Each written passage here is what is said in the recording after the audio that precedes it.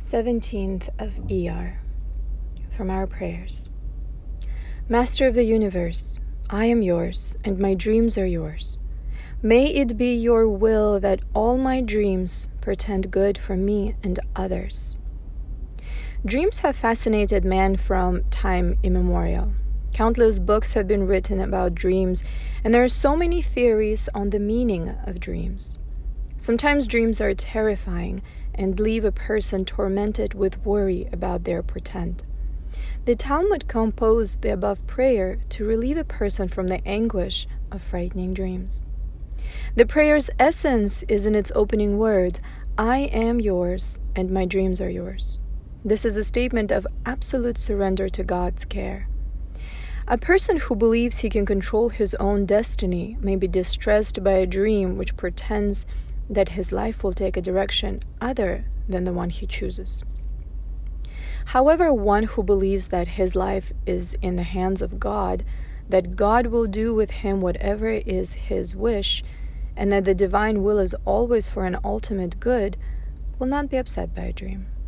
May it be your will. If our concern is only to do the divine will, then all my dreams portend good. From the Scriptures. Know the God of your ancestors and serve him with a complete heart.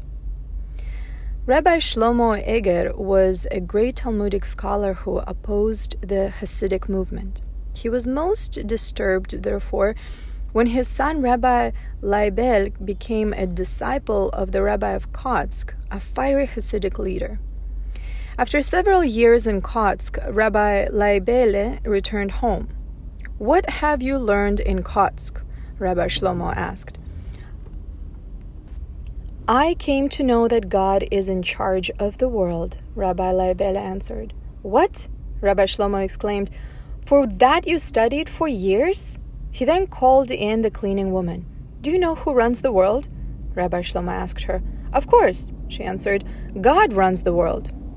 Rabbi Shlomo turned to his son. There, you see, everyone knows that God runs the world. This unlearned young woman knows it. Rabbi Leibel smiled. No, father, he said. She does not know it. She only says it. I know.